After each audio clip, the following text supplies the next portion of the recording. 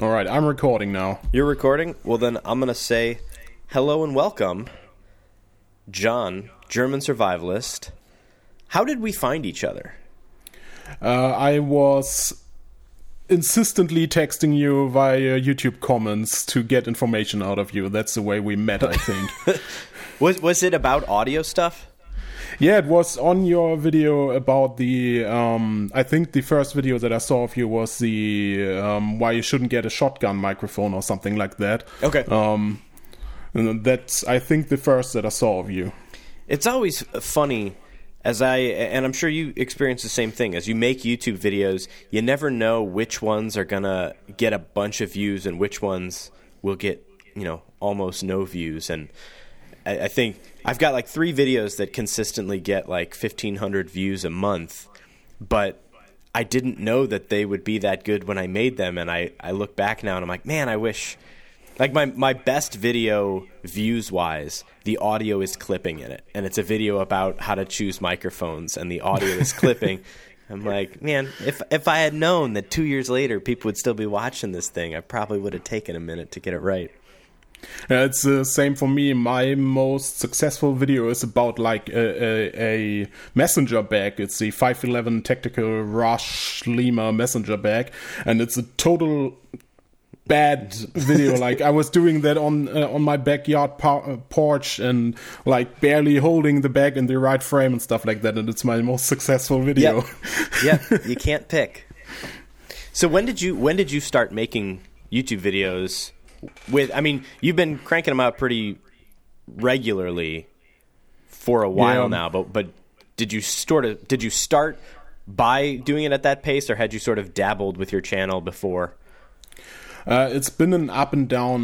When I started out, I think in 2014. So it's been about 5 years now. And I started out putting quite a bit out, like at least once a week, and sometimes even more, and then less again and stuff like that. It's been back and forth. I took a couple of really big breaks in between just because I didn't have anything to talk about for a while. Currently I'm back to trying to do every 5 days. But I know myself, and it's probably going to drop again at some point. That's how life goes. Yeah. So you've got, 919 subscribers now. You're almost there. According to my analytics, it's actually more. I don't know. YouTube keeps messing around with it. According to my screen, it's 921. I think it's always off just a couple, because I think mine publicly is like 1,011, and I think I'm up to 1,019 with the number that I can't tell anyone. Yeah. It's I don't know what YouTube is doing with their analytics. I think they try to hide stuff so that you don't get too obsessive about it. But the stuff that I see in the analytics and that's actually shown on my channel is completely different. Like even the views don't match up. So is it the same in Germany with I don't know if the rules are different for America or Germany as far as at 1,000 subscribers you can start to monetize your channel. Is that the same? You also need 4,000 view time. Yeah, 4,000 watch hours. That's actually going to kill me because I don't have that. So even if I hit 1,000, I can't monetize right then. Yeah. See, and that's frustrating because I look at the same thing, and luckily I know how to ramble. And so a lot of my videos are like 10 to 15 minutes long.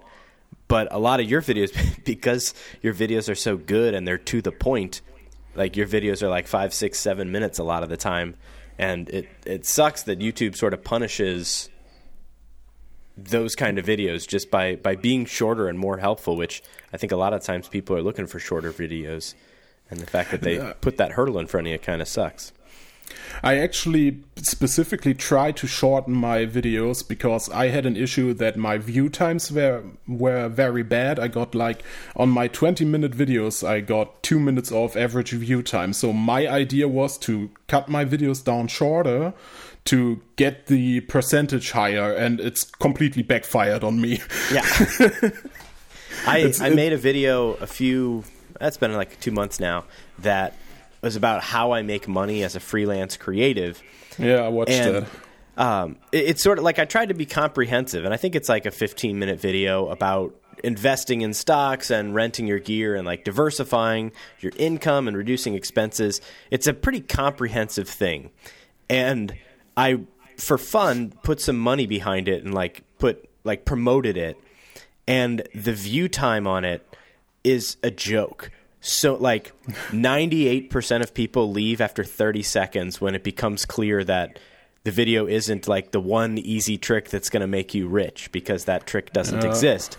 And I think of all these people who are clicking on my video and being like, oh, here's how I make money. And then once it looks like any bit of work, they're like, okay, never mind.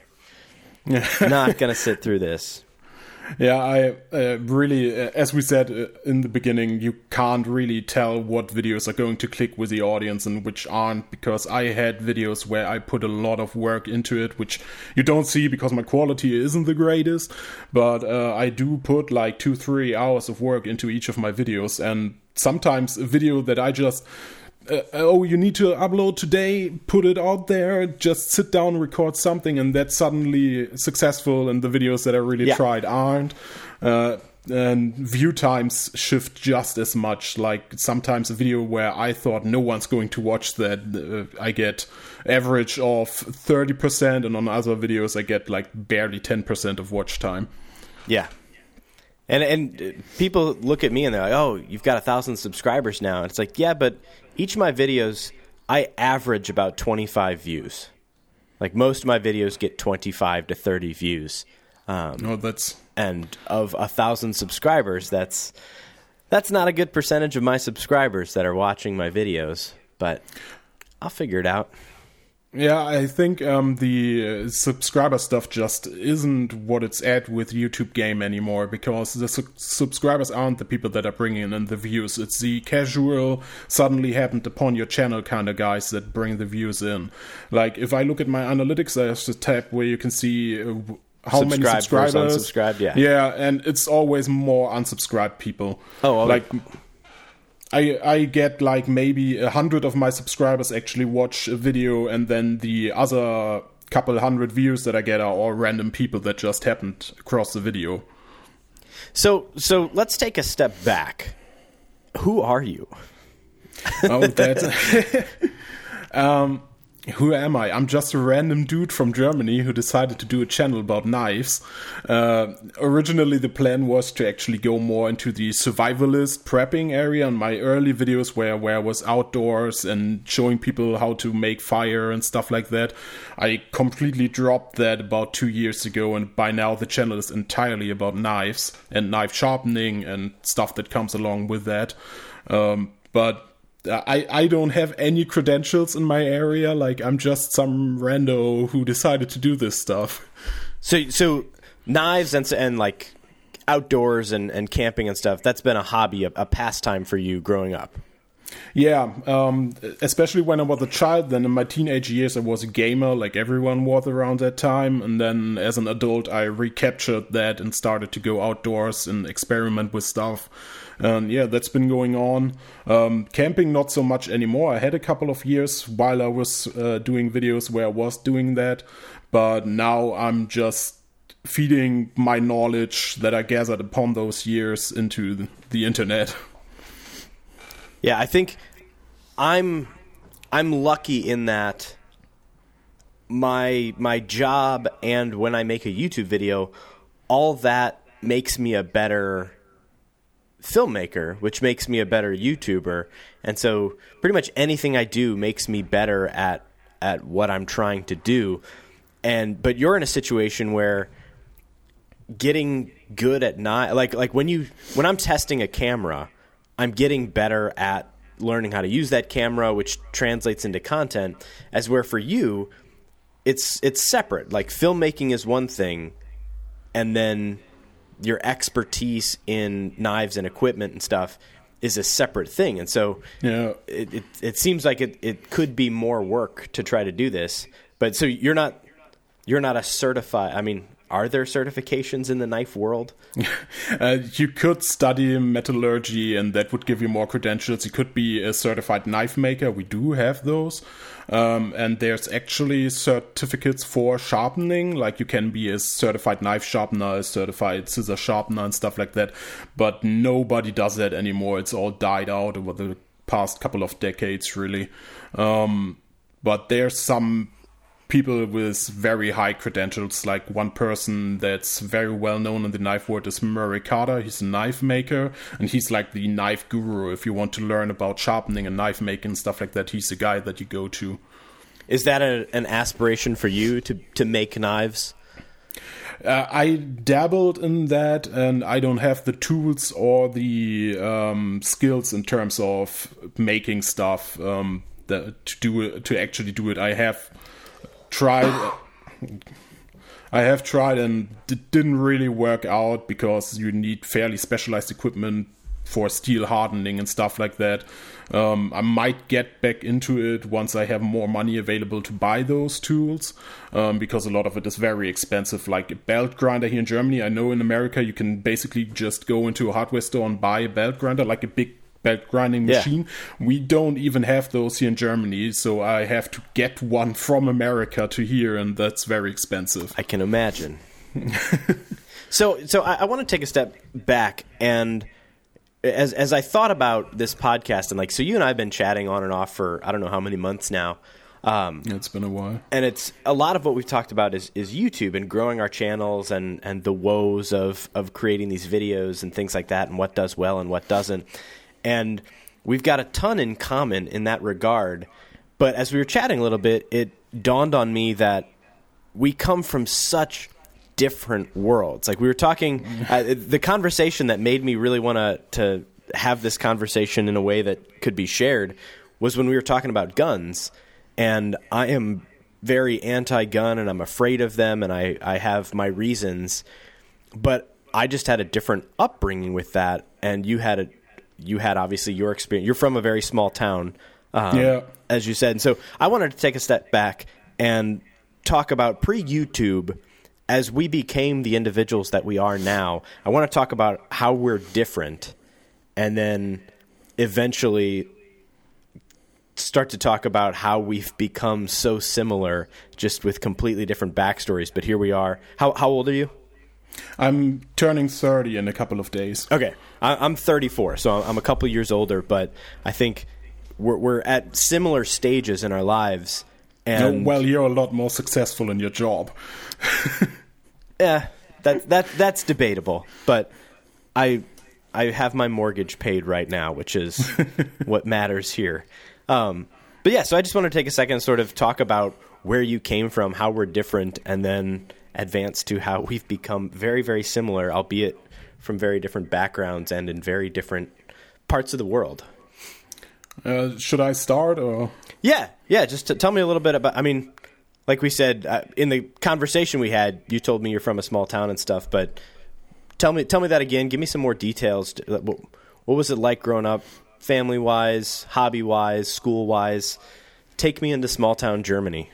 Yeah. So I grew up in a very small town in northern Germany. It's small for the area. When I was a kid, it was about 3,000 people that lived here. It's a farming town, where a lot of large farms that grow potatoes and stuff like that are in the area. I grew up in a family home. It's the same home that I still live in. With my mom, my dad, my sister, my grandpa, my grandma. My grandpa died when I was very young. And as a child, I spent a lot of time outdoors, so in the garden, helping my grandma grow her vegetables and stuff like that. That's what I grew up with. I went to school in the same town that I live in. It's a very small school. Every child that was in the class I knew before I even met them in school, because just the people that lived around me, we were all the same age. There weren't so many children. So it's a very small... Back then, it was a very small community. It has grown since then. What is it now? If it was 3,000 then, what is it? As far as I know, at the last count, it was like 8,000. Okay. So still, by all accounts, pretty small. It's not a city. It's not classified as a city. What is the nearest big city? The nearest big city that people have heard the name of is Hamburg. That's about 50 miles away from where I live. Okay. It's the second largest city in Germany. So you speak perfect English. How did you... Is that common in your town? Is that common... I've been to Europe once, and a lot of people speak English because that seems to be something that a lot of Europeans do, is speak more than one language. But how did you... Is English common? How did you come to learn it? It's entirely not common, at least in the area where I live. In the bigger cities, it's a lot more common, but here in the town, I was the best in my entire school at speaking English. And the reason that I learned to speak English is because, as I said, as a teenager, I was a gamer and I was heavily into computer techniques and stuff like that. And all of the information in terms of gaming and computer tech and stuff like that was in English. So that was my major driving force in learning the language. And I'm not perfect, but I'm pretty good by now. But then you have to consider that I've been studying English for 20 years. I started when I was around 9 or 10 years old. I started learning English. And I've just been... I lost a lot of active words, but I also gained a couple more. So it's been going up and down. So when you say you started studying at 9, what is it? I mean, now there's like apps where you can learn a language and it walks you through all the vocabulary and things like that. But 20 years ago, that wasn't the case. What was studying English like for you as a 9-year-old? I took text from music that I was listening to and literally translated everything with, what's it called? A dictionary? Yeah, exactly, with a dictionary. Like I sat down and translated an Eminem text from English to German with a dictionary. As a 9-year-old. Yeah, as a 9-year-old. I don't know even as an adult that Eminem is the best example of English. Well, he's very eloquent in his English, especially now that he's older. And back then, it was just the music that my sister was listening to, and so I was listening to it, and I figured, okay, this is a good way to learn English. Well, it worked. Yeah. Now you speak it. Probably got a couple more curse words in my my language that I should have, but it probably worked learned out. those first. So, yeah. is English, as far as YouTube is concerned, do you find that a lot of your views come from Germany, or does a lot of it come from America? I actually know the metrics for that through my analytics, and it's 90% from America and Canada. Wow. So if you didn't speak English, you would not be able to reach 90% of your audience, potentially. Yeah, probably would have a larger audience in Germany, but internationally, it's definitely a benefit for me. Have you done any videos in German? I did one that was an answer to another video from another German YouTuber, and didn't get a lot of views because it was such a type of video. Oh, well. That's cool, though. Do you speak any language other than German and English?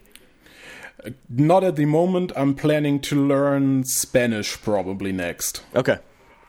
When I went to Burkina Faso in Africa 2 years ago to film something, and the national language is French, and so I studied French really, really hard for 4 weeks.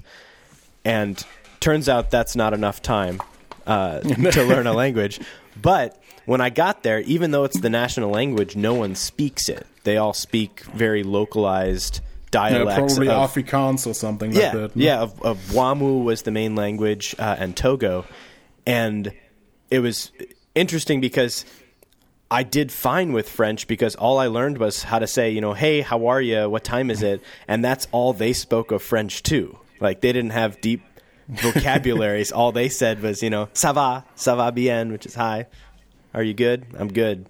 And so I fit in just fine with my French. Yeah, but I think they still knew I was a tourist. I can speak enough Spanish to barely communicate that I need something to drink or something like that, but I haven't gotten much further than that. I visited the Dominican Republic a couple of years ago, and that's where I started getting like the first couple of words of Spanish, but haven't progressed since, but I plan to get back into it. Have you traveled a lot? Not a lot, but a little bit. I've been around Europe in a couple of countries. I've been to Spain, Italy, and the UK, and I've been to the Dominican Republic. That's about it. What was your flight path to get to the Dominican Republic? We flew directly from Germany, but we had a short stop in Amsterdam and a short stop on Jamaica. Okay. I didn't know that there would be non-stop flights from Jamaica. Yeah, pretty much non-stop. There's small stop, but Amsterdam is like 30-minute flight from Hamburg, so that I didn't really count that as a stop. A lot of times we have to fly to Chicago I'm in St. Louis, and so to fly to Chicago is a 45-minute flight, and then you can fly anywhere, but that's the way it goes. In many ways, St. Louis is a small town. Is it okay if I vape? Oh, please. Yeah, do your thing. Yeah, in the Midwest, I'm from St. Louis, which is, in terms of big cities, a small, big city. And I grew up outside of the city in the county that surrounds it, in a community that was probably around 5,000 in my immediate community. But there's so much crossover where I didn't go to school in my community. I went sort of the next town over. And in St. Louis, the lines are sort of blurred as far as, it's all St. Louis, but there's these different neighborhoods, and each neighborhood is, I'm going to search this real quick. Population of St. Louis. So the population of the St. Louis area right now is around 3 million. Okay, that's probably more than in my entire state. Yeah, but that to me, like, that's small. Like, that's considered small. Sort of like I grew up, and when I travel and when I go to New York or Chicago or LA, it's very much like, oh, you're just from St. Louis, little city in the middle of the country, but it's a huge city compared to your town of 3,000. Yeah, definitely. The population density in the US is very different to Germany. That you have very large spaces where no one lives, and then you suddenly have a city where 3 million people live. And in Germany, it's more like there's a tiny, small town every 2 miles where 20 people live. So it's more spread out over the entire area of the country. So you went to school in your town. Yeah. How often now, as an adult, do you leave your town? Is it daily, weekly? Are you going to nearby towns to find resources or food? If it's just in my free time, I never leave my town. I might have to leave it to get to work, depending on where I work at the moment. Like, the job that I'm currently applying for is in the next city, which is a tiny city. And that's the only reason I would leave this area, really. What is the job, can I ask? I'm a nurse. Okay. Is nurse as prestigious in Germany as it is in America? It's starting to be. It used to be a job for like stay-at-home moms that wanted to make a couple of bucks on the side, but it's starting because our situation with medical care is getting worse. Nurses start to get a lot more recognition, and by now, like, people are thankful that you do the job at this point. That's good. What are the hours like for a nurse? Terrible. It's the job that I'm currently applying for now is 8 hours a day, but there are places where it's a lot worse. Like 12-hour shifts and stuff like that are normal in the hospitals. I work in the geriatric field, so I have a bit nicer hours, but it's still working weekends, working on Christmas and stuff like that. Like for the past 3 years, I had to work every Christmas, every New Year's Eve. So you have to deal with that kind of. Yeah, a lot of my friends who are nurses here in St. Louis work. The standard at all the hospitals here is 12 hours on, 12 hours off, and you do 4 or 5 days in a row, and then you get 3 or 4 days off, and then you repeat it again. The days in a row here, I'm not working full-time, but if you work full-time in my field, it's 12 days in a row, normally. And then you get time off? And then you get 2 days off, and then you have to work another 12 days. Wowza. It's a lot of work. Yeah, it's less hours, but more days. So as you say that the healthcare in Germany is changing, we're in the middle of some exciting stuff with healthcare in America. What is it like in Germany right now? We have universal state-funded healthcare, so everyone has healthcare unless you live on the streets. Even then, you still have healthcare, more or less. It's very expensive. I'm paying like $280 a month into the healthcare when I'm working, but it's taken directly off your income. There's some private healthcare, but usually everyone's just in the state healthcare. My healthcare is $425 a month, and that's a lot. And that is on the cheaper side of options available for me. No, that's horrible. Yeah, it is. But we're learning. We're learning as a country. Yeah, I wonder if anything is going to get better under Trump, or if it's going to take the next president to fix your healthcare system. I cannot imagine that Trump would change healthcare in any positive way. Just because right now it's privatized. It's all these corporations, and Trump is very pro-corporation. And if there's room for profit, that's where he's going to. And he's going to undo regulations that have, sustained lower costs and things like that. So, no, I don't imagine that he's going to do anything that would benefit people as a general rule. What is it, from your perspective, in small-town Germany, what do you think is going on in America right now? I think you're at the verge of having a civil war, frankly. Yeah. I follow a lot of Americans, I watch your channel, but I also watch a lot of news channels, like small YouTubers that you do news about America. And what I'm watching is there's a lot of stuff going on at universities that I find troubling. And there's a lot going on politically that I find troubling. What do you find troubling at universities? I hope you're not going to heavily disagree with that. I'm just curious what news you're dialing into. The very left-wing indoctrination, basically, that's going on at schools and at universities, where you see all the students going out on the street and having their marches, and they are all very strongly left-leaning. I think schools shouldn't bring in politics. I see stuff like the stuff that went on at Berkeley. I don't know if you're familiar with the protests that have been going on there. They are still going on. And that's basically Antifa students destroying a city.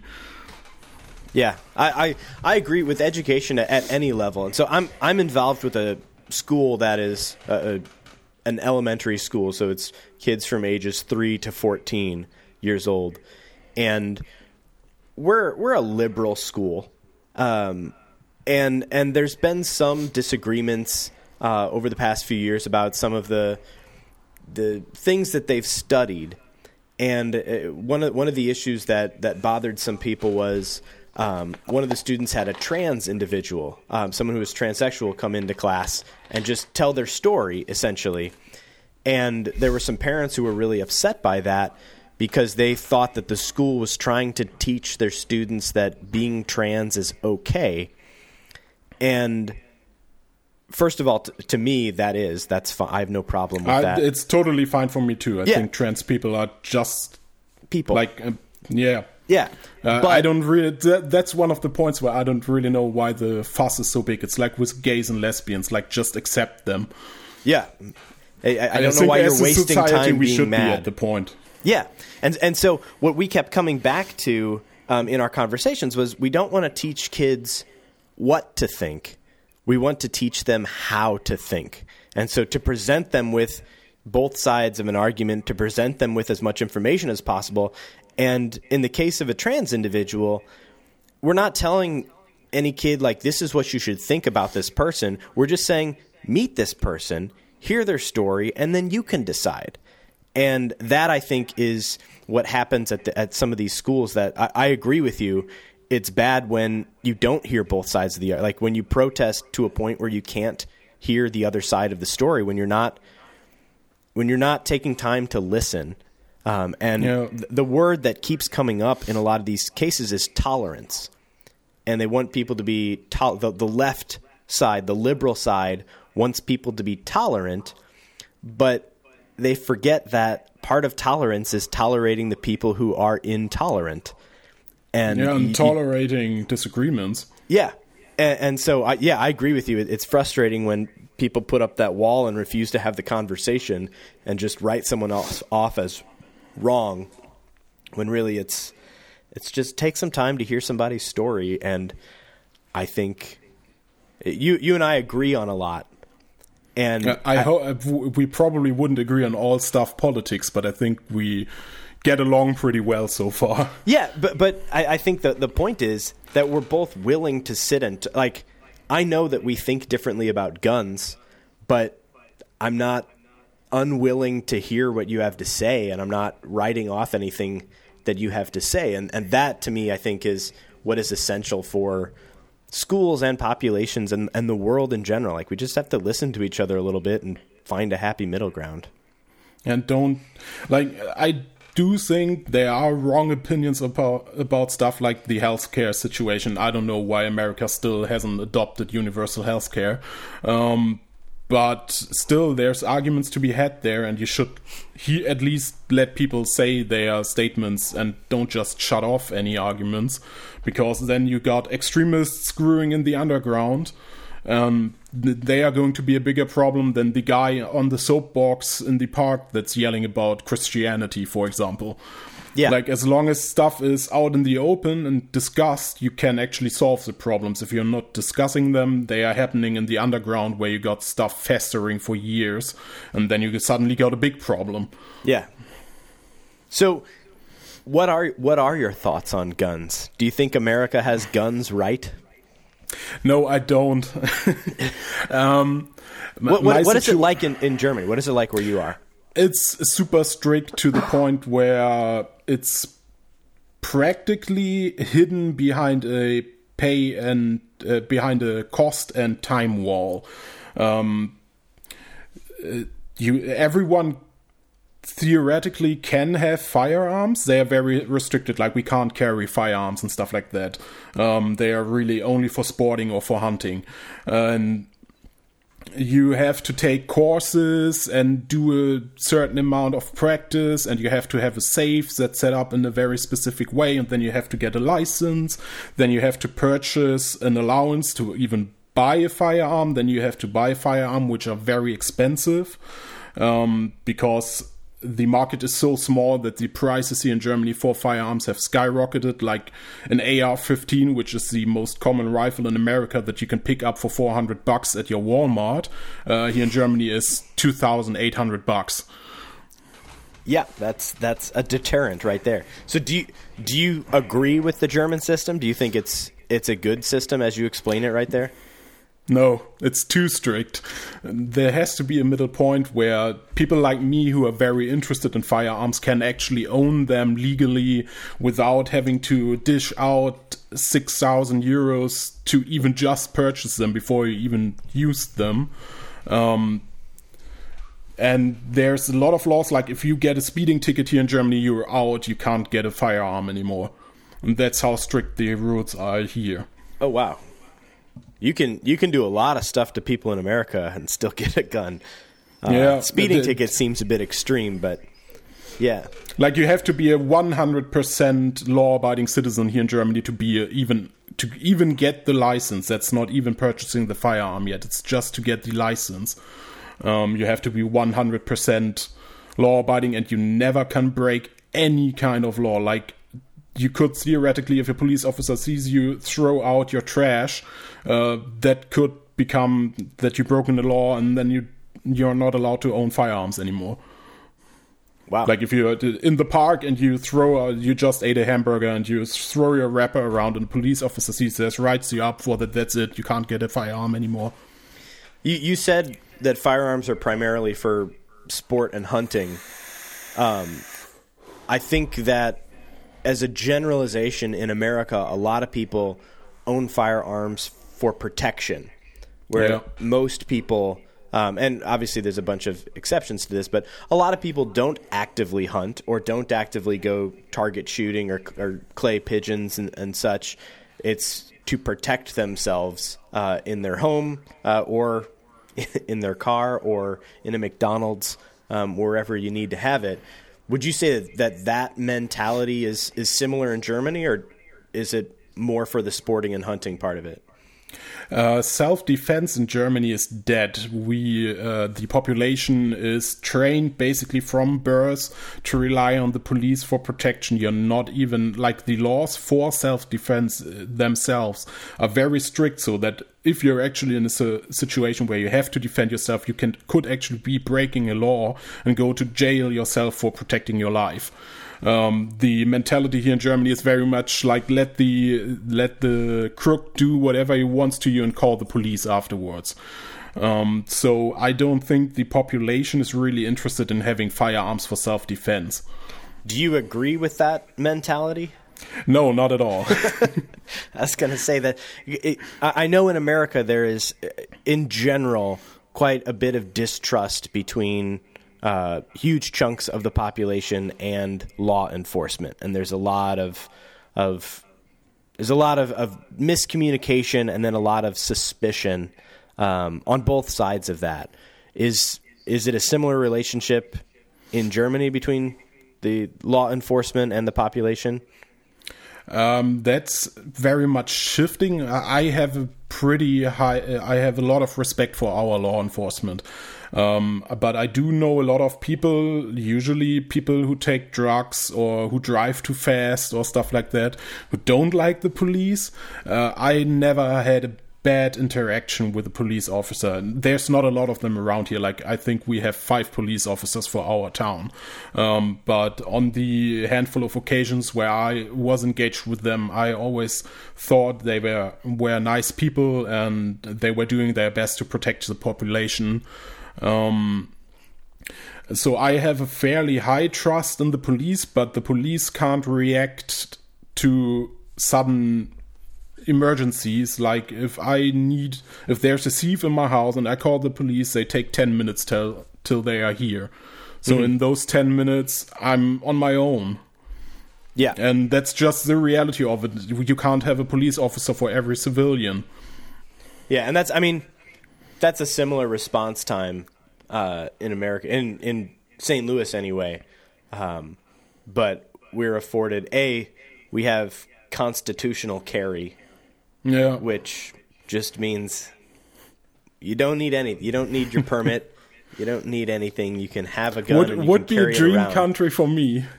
That would be perfect. See, but my question is, yes, it's fantastic for people who like guns.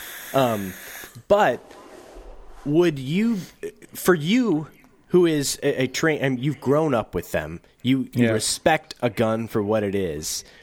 Does the idea of everyone else having access to guns frighten you at all? Like, I feel like there's some distrust in general. Like, that's why you want to protect yourself in these 10 minutes before the police get there. And if on top of that, you knew that anyone who broke into your house absolutely does have a gun, does that... Like you say dream country, but I'm curious, like, because it goes both ways. It's not just, yes, you have unfettered access to firearms, but also everyone else does in this town of 3 million. And there's a lot of people who are unhappy and who have done worse than a speeding ticket who are given open access to guns. Yeah, I think that's actually an issue because, first of all, there's a lot of people who aren't trained with firearms, so the occasion for self-harm is very bad. Like, even trained shooters still shoot themselves accidentally. I shot myself in the foot when I was 16 years old after over 10 years of practice with firearms. But the thing about the self-defense, of course, if everyone has a firearm, the idea of the universal equalizer, which is sometimes touted by firearms enthusiasts, that the small grandma can defend herself against the thief. Well, if the thief has a firearm too, then the equalizer is gone because the thief is gonna have better aim, he's gonna be faster because he's younger, so the grandma still can't defend herself. The counterpoint to that is that the guy who's breaking into your house here in Germany might still have a baseball bat, or he might have a knife or something like that. So they are still armed. And yeah, of course, now I do have knives, but one or two or 20. But that's not the case for everyone. So here in Germany, the power is very much with the criminal at that point.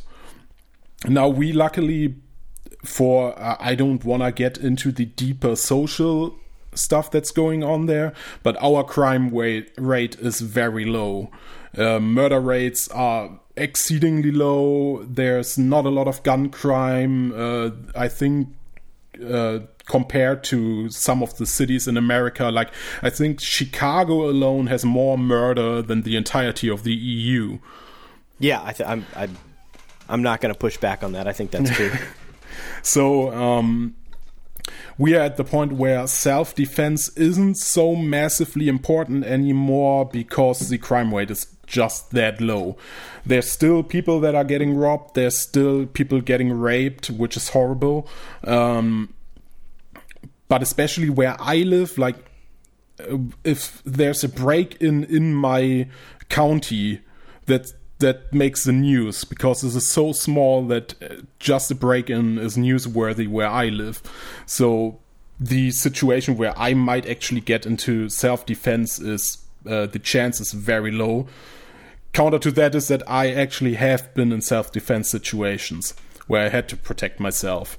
So was that in your home or was that elsewhere? And that was elsewhere. I've been in 3 self-defense situations, but it's always been in the next city. That's 10 kilometers away from here, either in the evening when I went partying somewhere, or just getting back and forth from work. I've been in 3 situations, 2 where I had to protect myself and 1 where I came to the rescue of another person.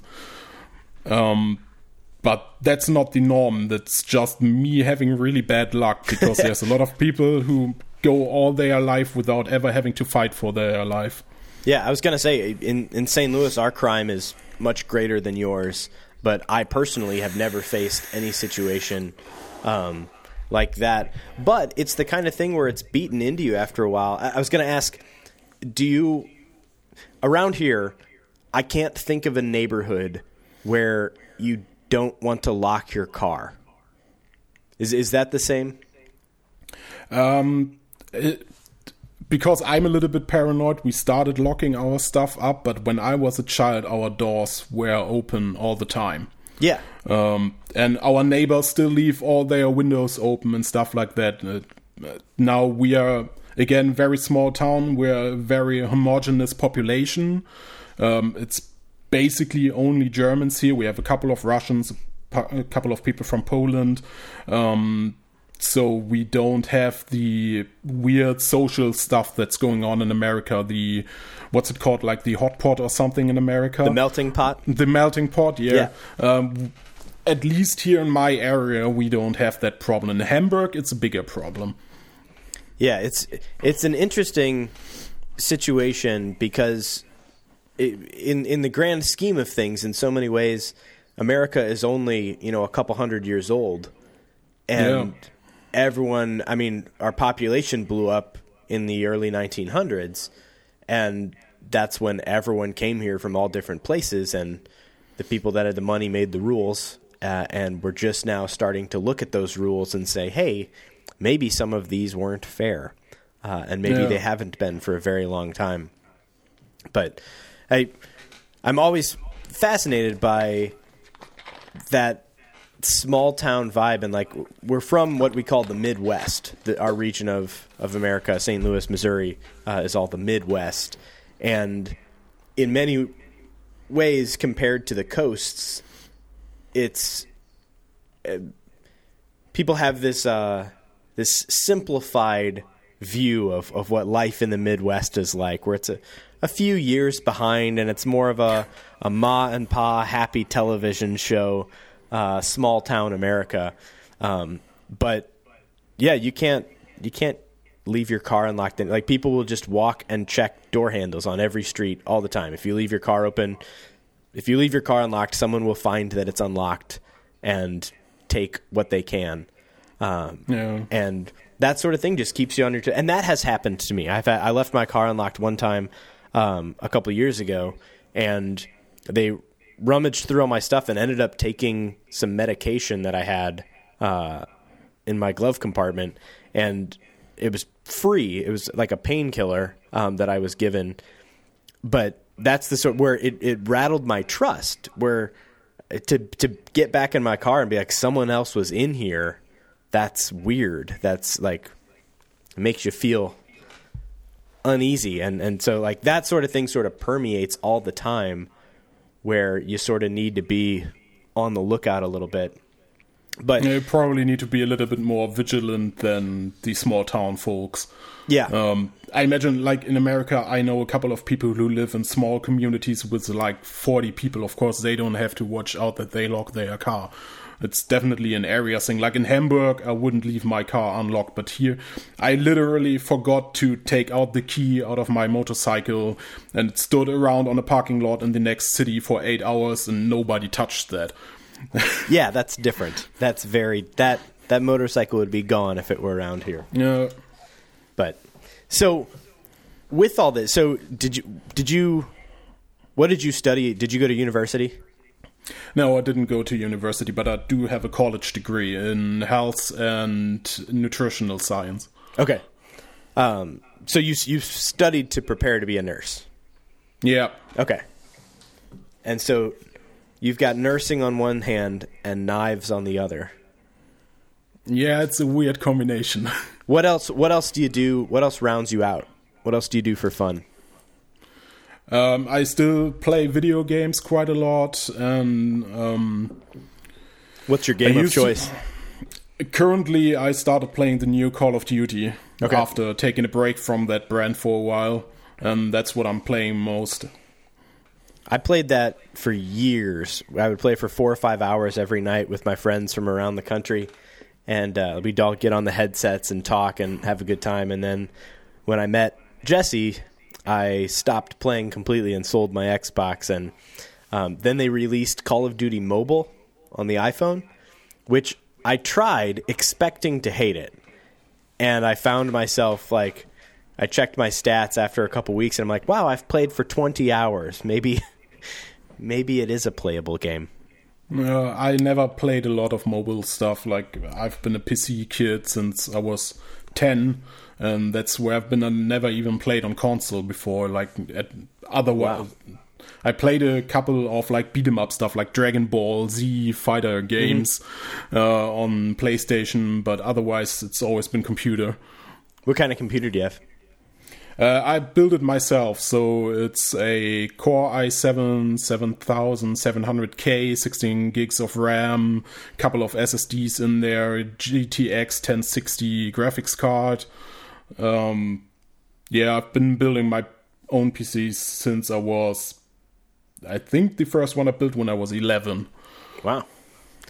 I'm an Apple user, and so yeah, we don't get to build anything. They just give us a shiny package. So what do you use to edit video? Premiere? Yeah, I'm on Premiere. I've been checking into alternatives. Filmora just released a professional version, but I checked that out and it doesn't have the features that I need, like the audio features that I need to fix my audio in post. Mm-hmm. Have you looked at DaVinci?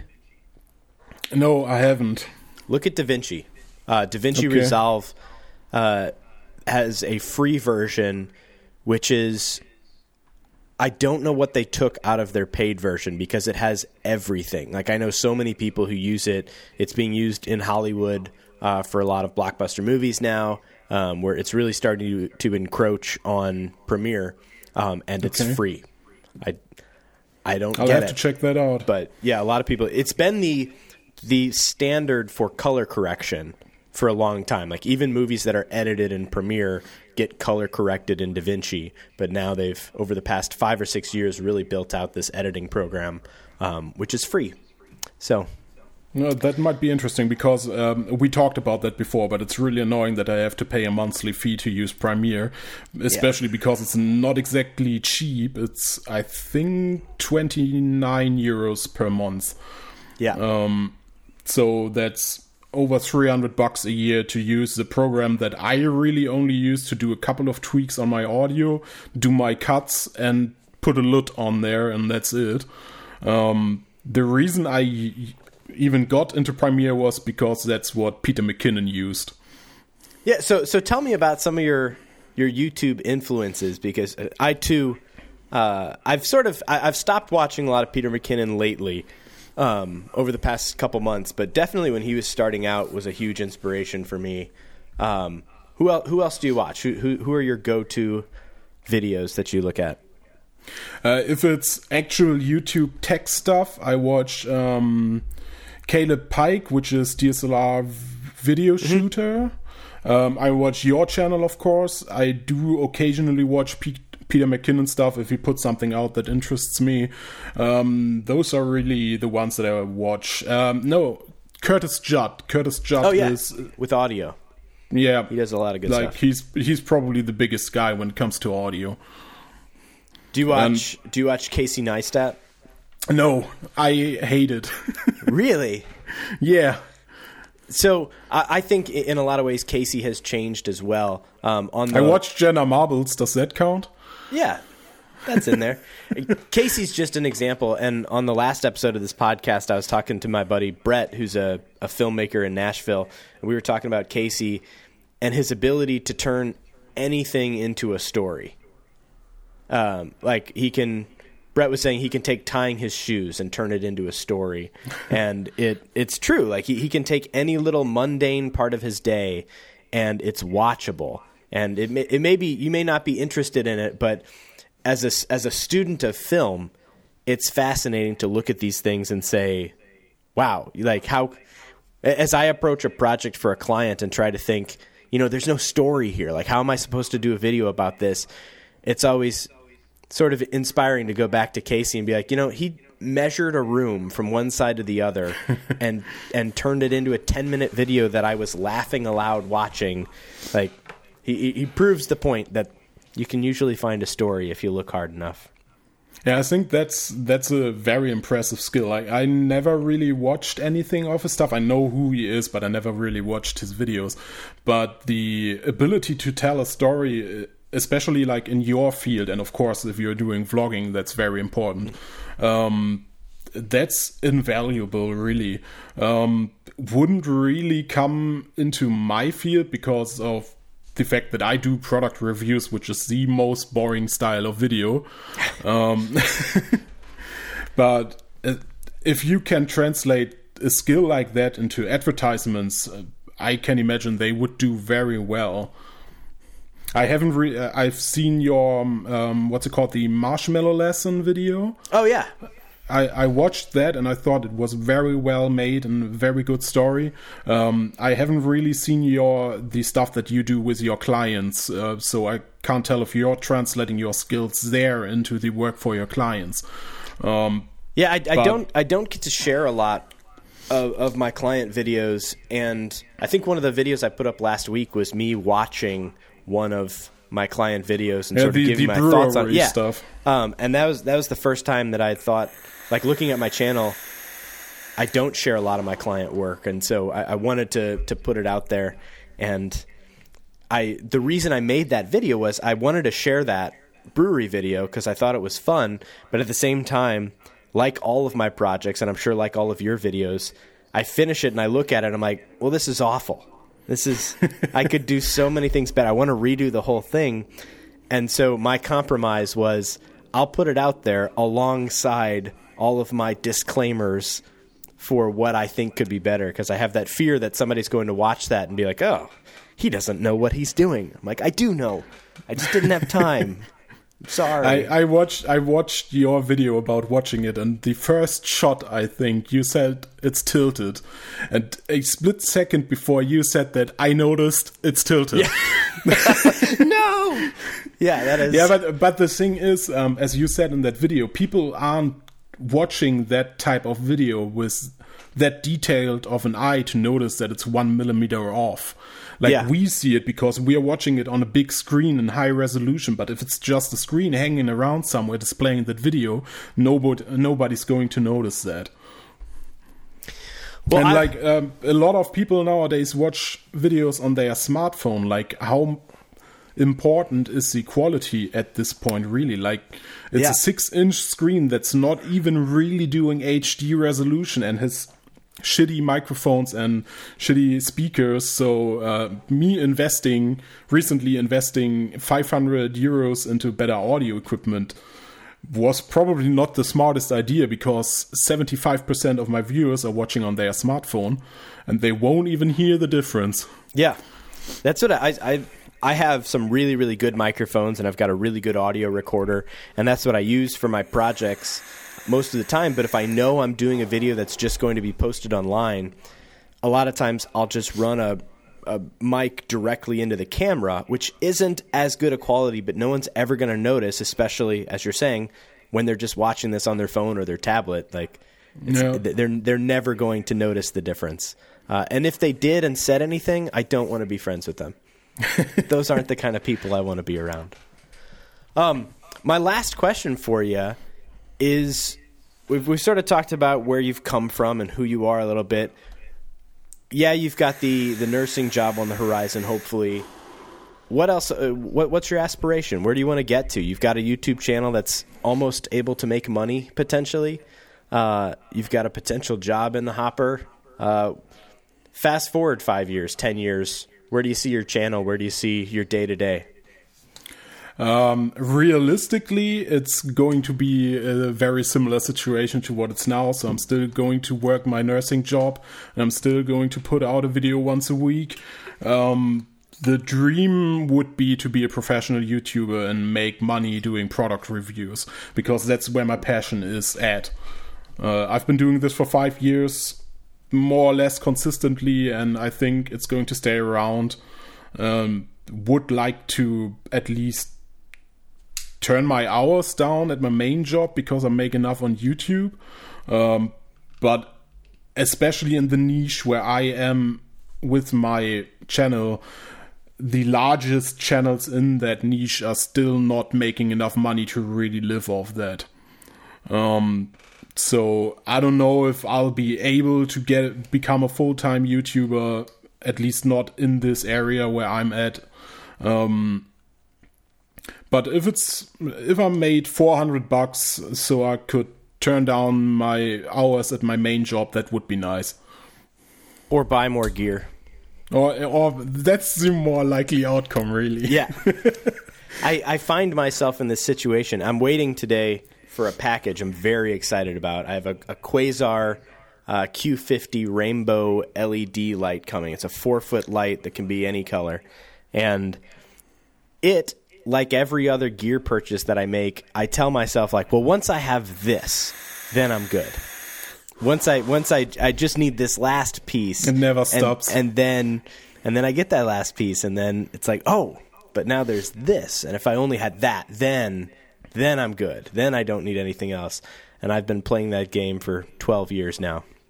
I got a real life example of that hanging around here. My Rode NT1A, which on the day this was delivered, I started looking for Shure SM7B. Yeah. Yeah, I look at the Rode makes the Rodecaster, which is a podcast recording, like mixing board, and it's $700. And for that, I keep having to tell myself, like, there's no way that my podcasting will ever earn $700. And until it does, I cannot justify making this purchase. Everything. Yeah. I have a bunch of other gear that works perfectly. I don't also need that right now. It's the same with knives, really. I got knives lying around that I simply do not use, that are collecting dust or that are sitting in a drawer, but I have them and I'm still looking for better ones for some reason. Yep. Even though I don't use them, like my survival knife, which is a 200 euros knife, 230 euros knife, that's sitting in my drawer doing nothing, and I'm still researching better survival knives. Yeah. This is my Leatherman Rev, which I don't think they make anymore. I think it got replaced with... I was just looking at what it got replaced with, but they added scissors to it. Okay. But it's a very minimal knife, which I like, but I keep looking for a different one. But the truth is, right now, I just pulled it out of my bag, and the screwdriver is sticking out of it. This is all I ever use on it. I can't tell you the last time I used the knife or the pliers or anything. I use it to tighten my tripod plates, and that is it. And yet, I'm like, man, I could have a better one. Yeah, I don't need it. I have my Leatherman here. Of course, I have one too. It's the Leatherman Surge, which is, I think they are top model. Mm-hmm. And all I use on this is the pliers. Yep. All the other stuff, like I carry a dedicated knife, so I don't need their knife blades and stuff like that. But yeah, I thought I really needed that $120 tool. Yeah. Even though I could just buy a pair of pliers for $10. Not as fun. Not as cool. Well, John, thank you very much for taking the time to chat. I'm looking forward to... I think we should do this again in a few months when your channel has crested 1,000, and when I figure out... Even though I crested 1,000 and I have the watch hours, I started this month-long process to get they have to review my channel to approve it before I can earn anything off of it. And so once I start, do you have any non-child friendly stuff on your channel? Nothing is mean or anything like that. I mean, a lot of stuff it's not adult stuff, but the way they ask the question is this content for children? Yeah, and so I'm really that's actually a small point that I want to make right now. I looked at my analytics, and I don't have an audience under the age of 18. My audience is 18 to 25 and 25 to 35 or something like that. And I'm wondering if YouTube is already throttling my access to a younger audience. Even though I'm not even monetized, because I don't have anyone under the age of 18 watching my videos. So I'm thinking there's probably like a shadow restriction on my channel already. That could be. Which is interesting, because I think you're one of those channels that you're teaching safety and maintenance and how to care and respect these tools. It's not, hey kids, here's a cool knife you should bring to school. Watch me step this mannequin. Look how good this one goes into a watermelon. Shka. No, but my channel is mostly friendly, but nothing is really made for children, save for the marshmallow lesson. But my next project that I'm working on, which hopefully we'll film in the next couple of weeks, is we're starting a children's show on YouTube. We're going to do the 6 episodes of a children's show, and I'm excited to learn a bunch of things that I have no idea about right now, and what hoops they throw in front of us to jump through, because I'm sure it will not be easy. At the filming process, probably. Yeah, yikes. Well, man, thanks for chatting. Yeah, no problem. I'm looking forward to what you do next, and I'm looking forward to continue to talk and be creators together. Yeah, definitely. I have to record a video tomorrow. Usually I try to record in advance, but it didn't work out for the past couple of weeks. Yeah. So I'm recording, editing, and posting on the same day. Well, good luck with it. I hope it goes well. And to the 5 or 6 listeners of this podcast, thanks for listening. Where can they find you? German Survivalist. If you Google German Survivalist, my Instagram and my YouTube should come up. Awesome. And I'll put links in the description for people to check out your stuff. Yes, thanks. Thanks, man. Have a wonderful afternoon. And or I guess evening. I have to cook dinner soon. There you go. Well, thanks, and thanks for listening.